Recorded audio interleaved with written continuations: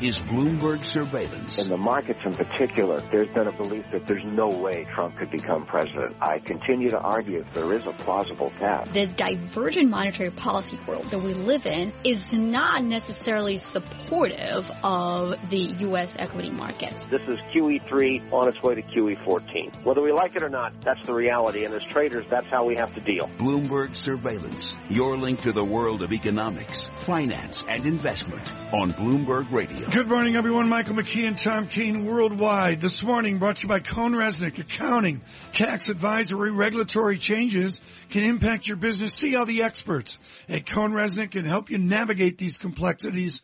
Find out more at CohnResnick.com. Bank of England out in our central bank derby with Indonesia and Norway earlier today. Caroline Hyde in New York with us. What do you see? And it's like the Swiss. We're holding steady. We have it's already 7 years we're at this record low. 0.5% is where we keep the key rate, Tom.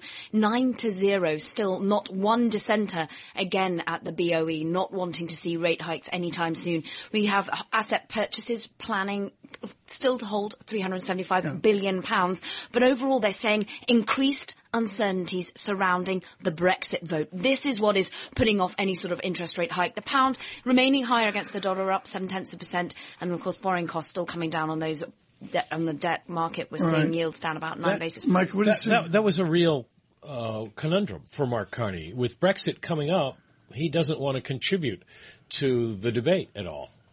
And he was almost forced to, wasn't he? He had to come up in front of the Treasury Select Committee just last week and have to state what he felt about a Brexit. He of course, was outlining that the Bank of England didn't want to make a call on pro or against, but did say that there were going to be concerns. And Sterling with a lift here. You've got the chart up there. We'll put that on Bloomberg Radio Plus. We're up 0.7%. We're at $1.43.75. Not that you would ever go out for a beverage of your choice in London, but when you do people talk about Brexit, or is it just the province of newspapers in Bloomberg?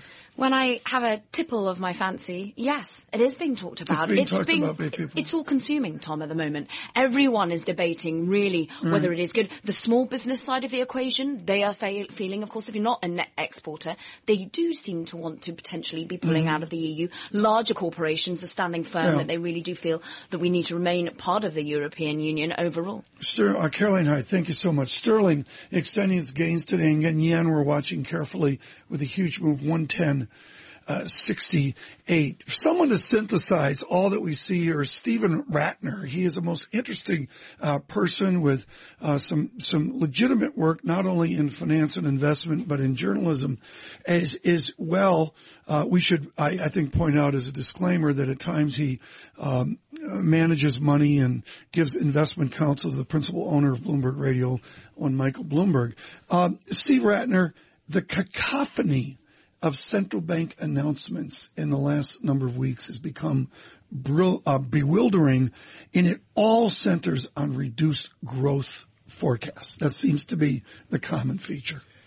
The good news is that the central banks have caught up to reality, and for a while they seem to be denying reality, which is that we are in a slower growth environment.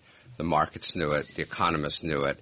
I think individuals probably felt it in their bones, but the central banks, the Fed anyway, was in some kind of state of denial and thinking it was still going to have 4 interest rate hikes this year, or thinking at least that was a good idea.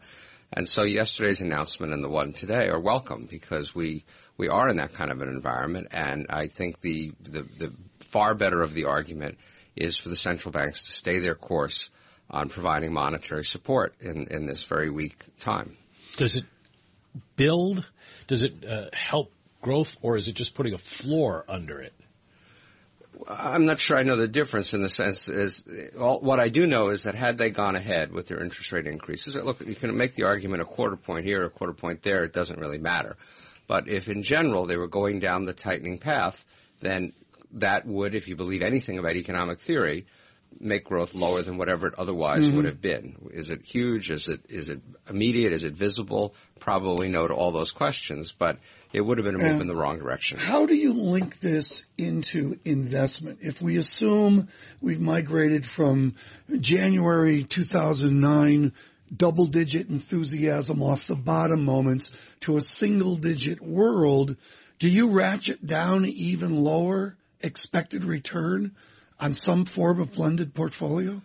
Well, again, we, and I say the markets, but certainly the case of the investment firm that I run, we have had a cautious view on growth for some time now. And in fact, you could almost take the announcements yesterday and today the other way to say kind of a bit of relief that the central banks are going to be supportive of growth rather than trying to hinder it. Well, we were just talking with Stephen Friedman from BNP Paribas, who said the net effect of what we're seeing from the central banks is to continue the effort to push investors out the risk curve, out farther in a reach for yield. You're suggesting that may not be a good idea, or at least from your perspective, you don't want to do that? No, I think we're in the business of taking risk, so we understand risk. We try to be prudent risk. But yes, I agree with that analysis that whether it's the absolute conscious intention or simply a consequence of what the central banks are doing, it is going to put investors further out on the risk curve, particularly in Europe, where they have massively tightened spreads on investment grade corporate bonds by signaling that they were going to start buying them. And I think that that's probably a good thing. Risk sounds like a scary word, but risk comes in many gradations, many flavors. And I think part of the goal of this and part of the whole way monetary policy operates is that when you hold down rates, when you reduce rates by QE, whatever it is you're doing in that direction, you're drawing capital into the markets, and that's a good thing. Mike, I just want to point out, dollar yen is strong yen, 3 standard deviations. That really gets my attention. You wonder how they respond to that. That's now we've gone from a move to a really significant move to a low of 110. My eyes are failing me. 110.67. Well, it's definitely not good news for Abenomics. And you wonder, Steve, though, draws capital into the markets, but people have argued that helps a small slice of society here in the U.S., but it's not helping the average person, witness the political campaign we're seeing. And with the Fed's move yesterday, yes, it has some positive effects, certainly helps emerging markets, but it isn't going to help Japan, and it isn't going to help Europe. No clear-thinking person would argue that, for the U.S. anyway, our mix of economic policies are the right policies. The Fed is acting by default. They are the only player on the field with the ball, so to speak. Congress has completely abdicated any responsibility to try to get our economy back to a more acceptable growth level.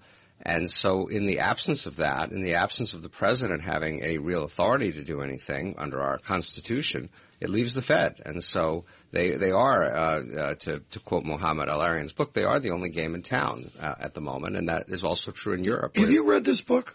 I actually reviewed this book for the New York Times. Excuse me, I saw that. I in my Sunday blur. The third mimosa. The only way to read Rattner, Mike McKee, is after 3 mimosas.